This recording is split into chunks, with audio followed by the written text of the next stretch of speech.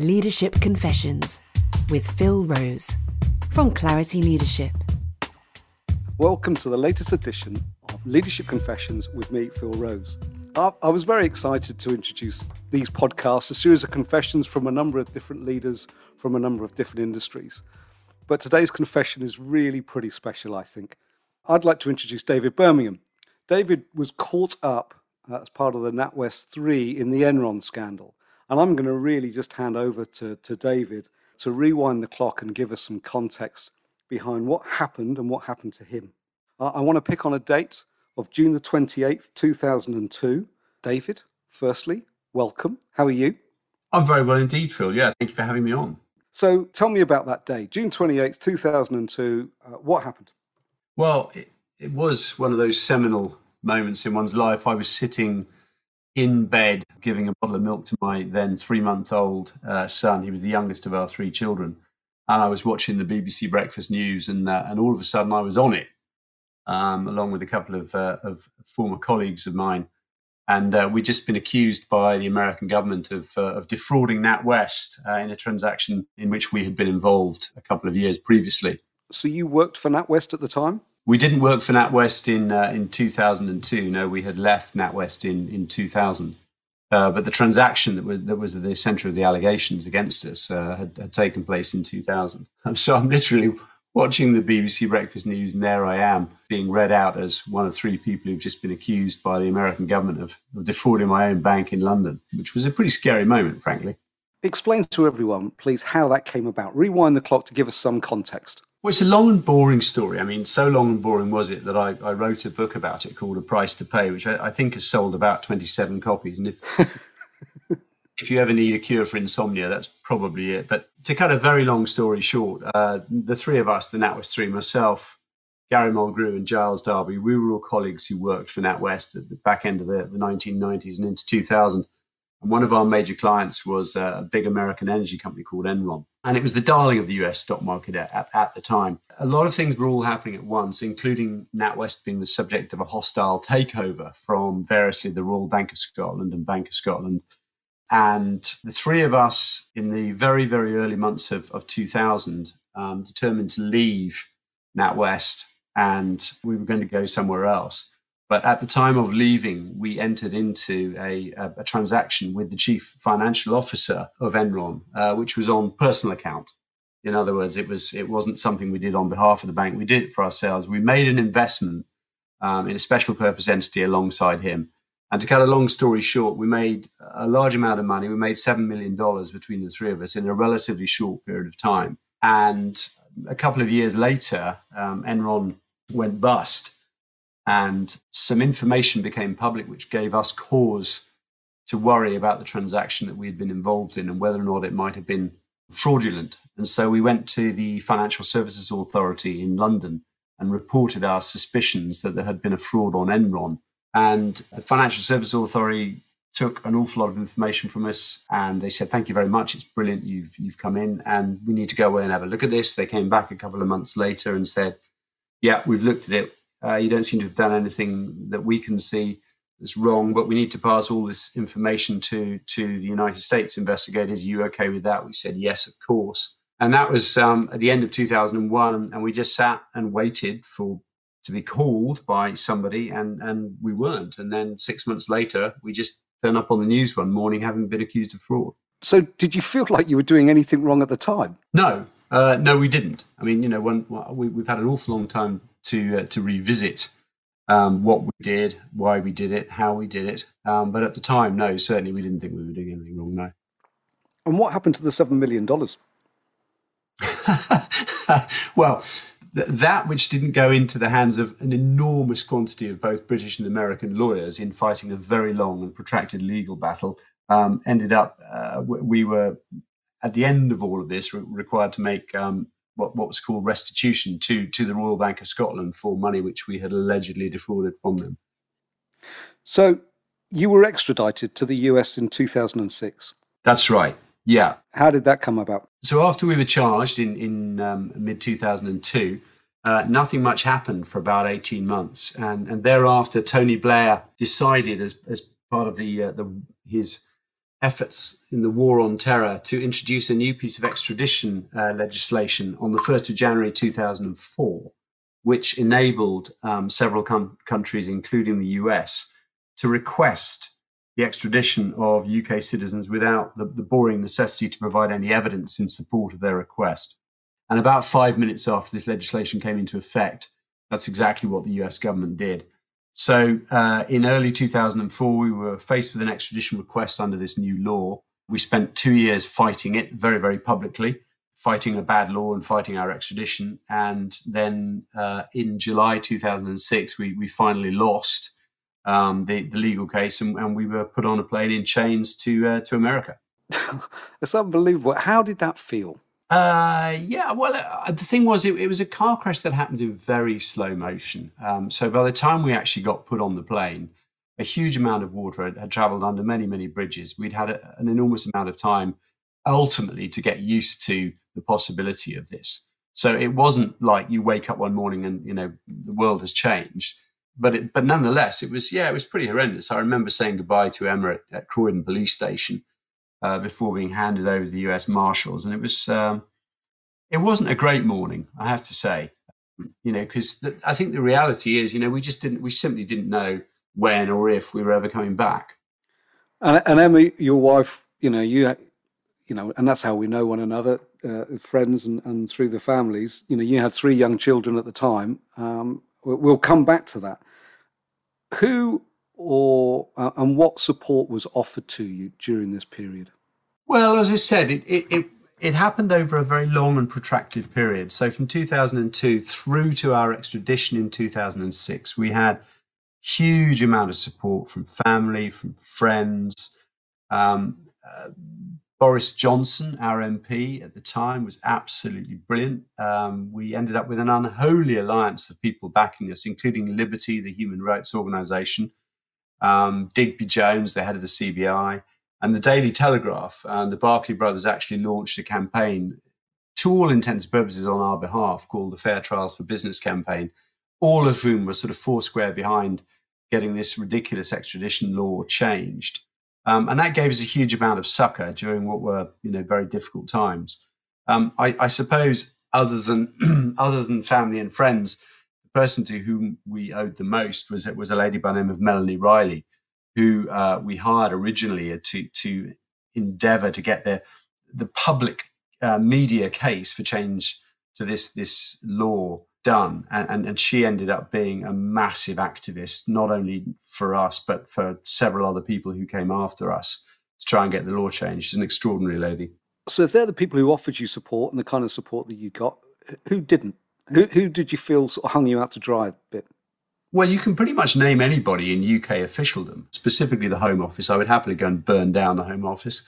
The Royal Bank of Scotland, who basically hung us out to dry for reasons which I completely understand. They were bent over a desk by the Department of Justice and told if they helped us at all, the company itself would be indicted into out of business. And they'd done that to Arthur Andersen, so it wasn't an idle threat. So I kind of forgive the Royal Bank of Scotland for not giving us the help we needed. Financial Services Authority, to whom we went to report our suspicions voluntarily of a fraud, who then just walked to the other side of the street and said nothing to do with us. And the Serious Fraud Office, who refused point blank even to consider investigating our case, such that we might have the opportunity of getting it heard in the UK where it belonged. So pretty much anyone in UK officialdom, I'd hang them all out to dry. So you were found guilty, clearly. You were extradited, put on a plane in chains, as you say. Do you still think you did something wrong? Well, do I think we did something unethical? Absolutely, yes. We've had plenty of cause to look back at what we did and why we did it. And frankly, our behaviour was unethical. Do I actually think we did anything illegal? Not only do I not think that, but the Financial Services Authority, who did conduct their own investigation into it, concluded quite conclusively that we'd done nothing illegal. And likewise, the Royal Bank of Scotland knew full well that they had not been defrauded. The charges against us by the Americans were just wholly fallacious.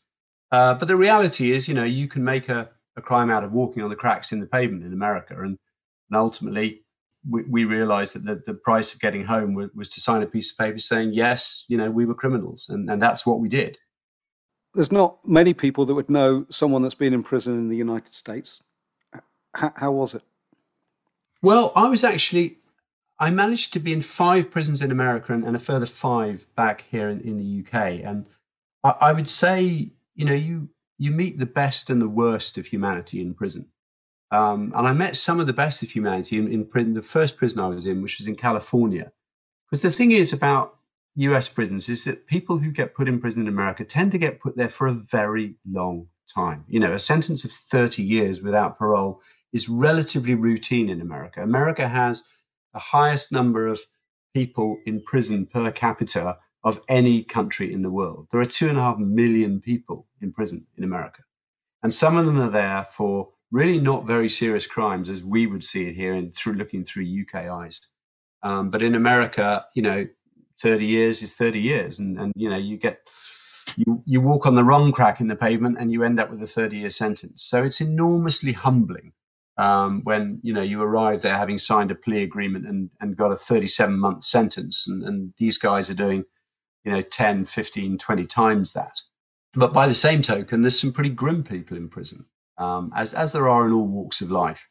But I would say, on balance, the US prisons, from my perspective, were an awful lot easier than the UK prisons because it's so regimented. The regimes are so strict. And I'd spent some time in the army before I went into banking, and it was kind of a bit like basic training. The very first prison I was in California, I was in essentially an open warehouse sleeping accommodation. There were 250 of us in bunk beds 2 feet apart, which is kind of like basic training in the army. So if you've done anything like that, then it's a good training for prison, really. But it's mindless routine, and what you need to do to get through it is just find ways to fill the gaps in the day, which are long. So why 5 prisons in the US? We'll come to the UK one, but why were you moved? Simply because in order to come back to the UK under their prisoner transfer treaty, you have to stage out of the Metropolitan Correctional Centre in New York. And I was starting in California.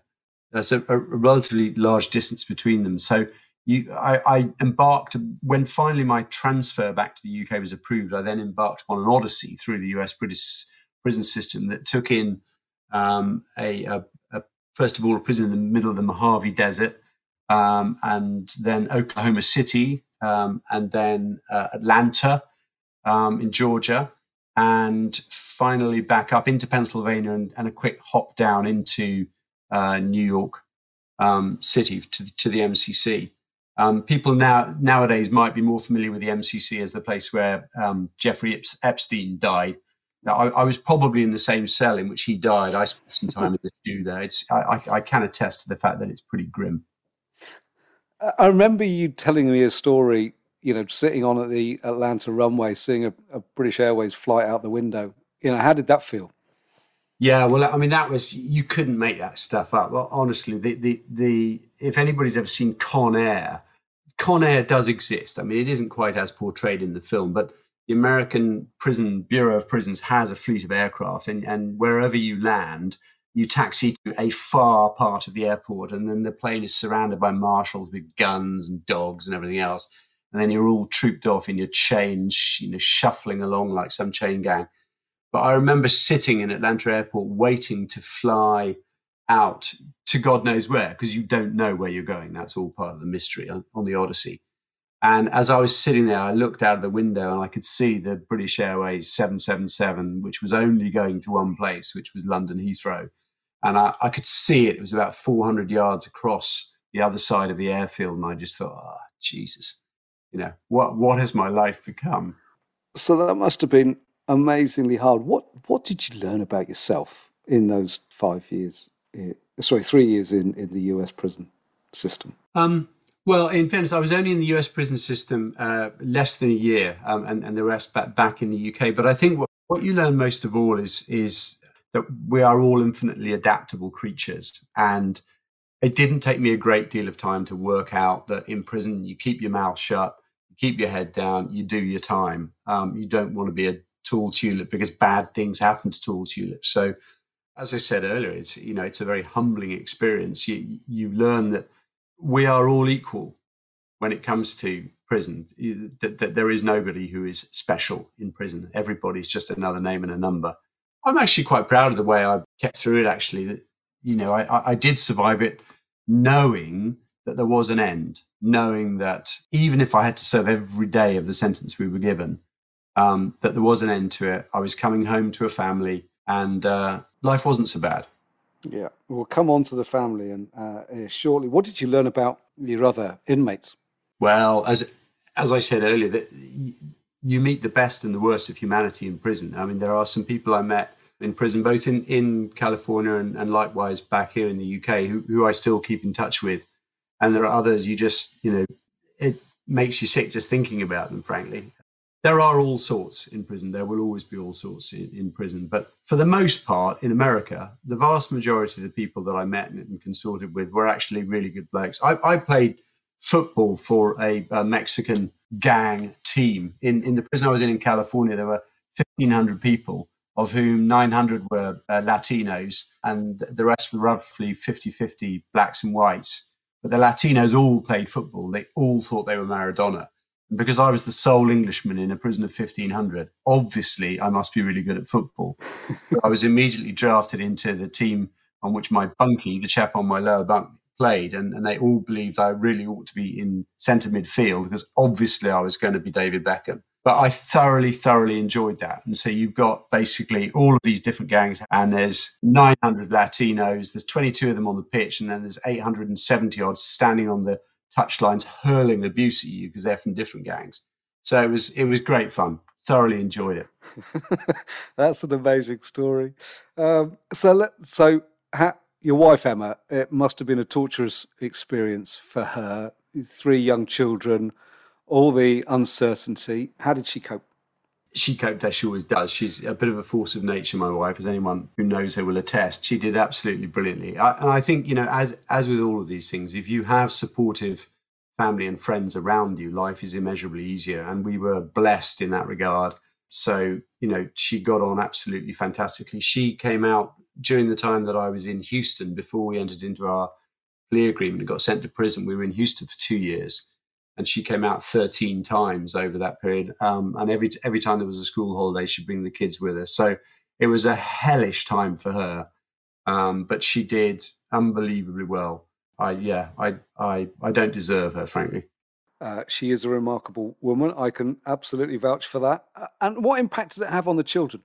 Well, we were incredibly fortunate because I think they were all of an age where they kind of understood it, but it wasn't something that was going to destroy their lives because they were too young for that.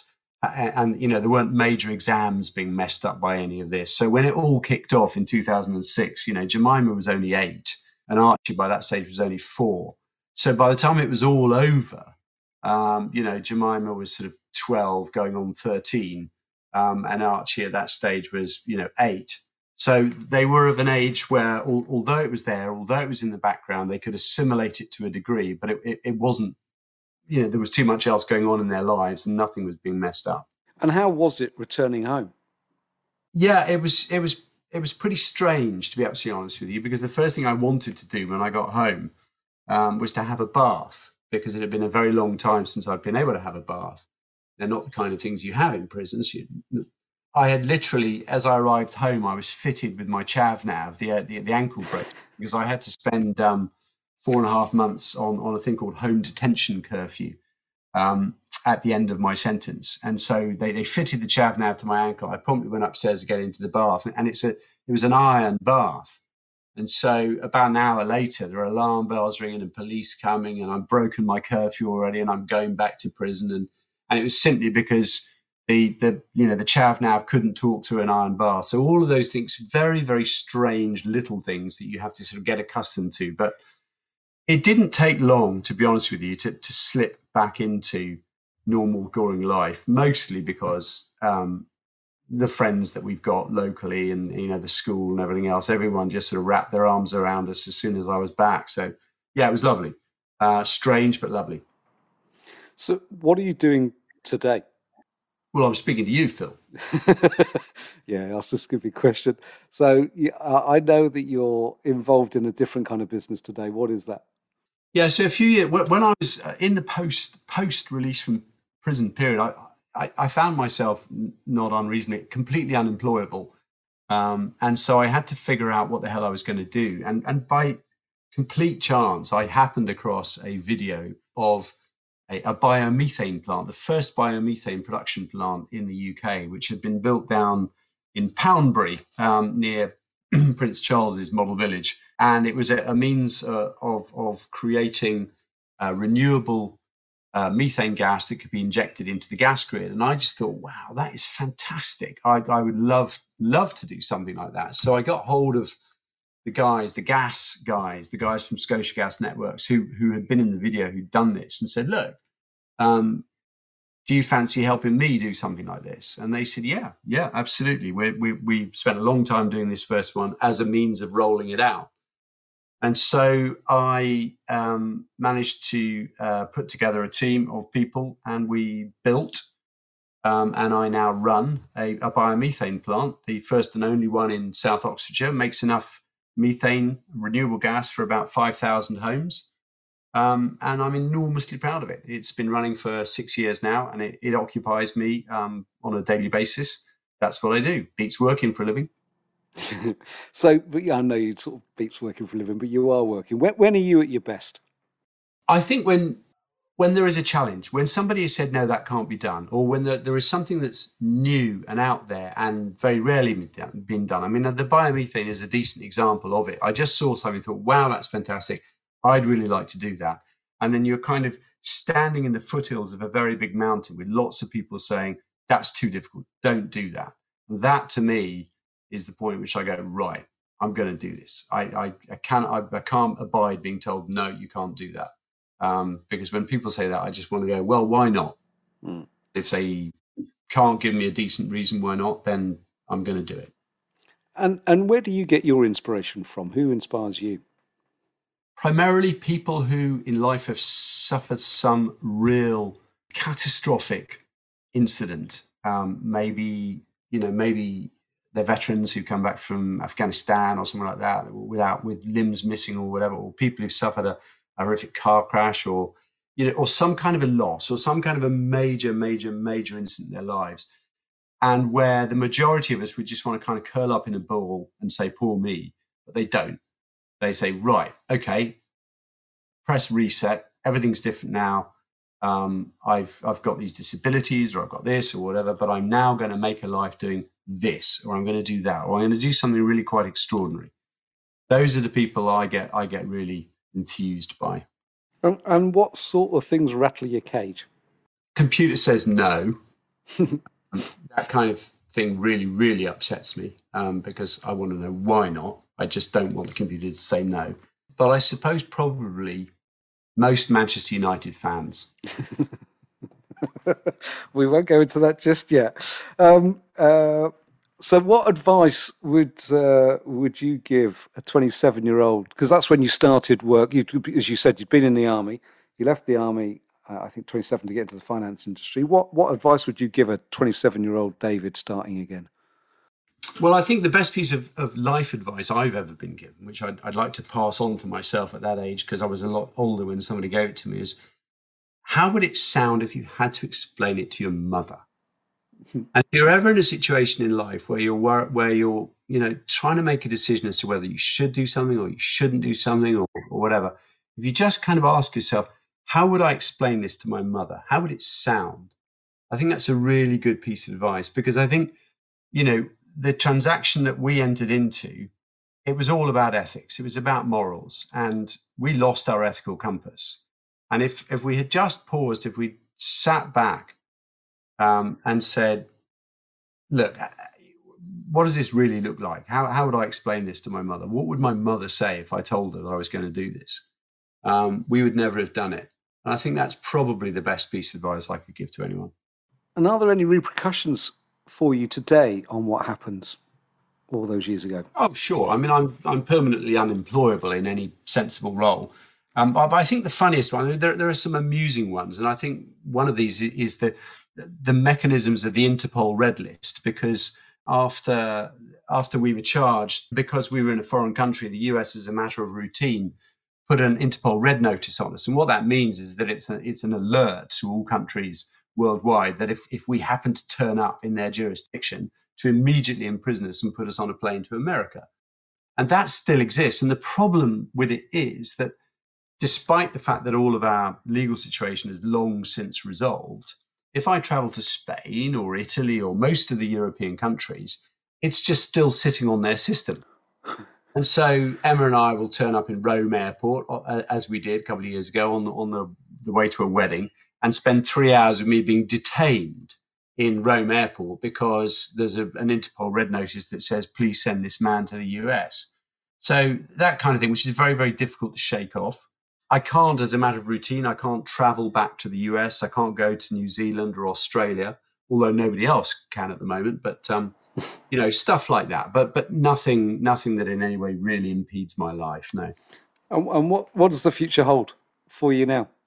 Well, I'm always on the lookout for new things. I'm currently working on something which Emma has politely called the carbuncle, which is some garden art, along with a physics genius friend of mine who came up with an idea that for some kinetic art in the garden. And I said, well, that is absolutely fantastic. We need to get this done. And so in second week in June, this thing is being installed in our garden, about which Emma is absolutely furious. But hopefully we'll be able to turn around when she sees it.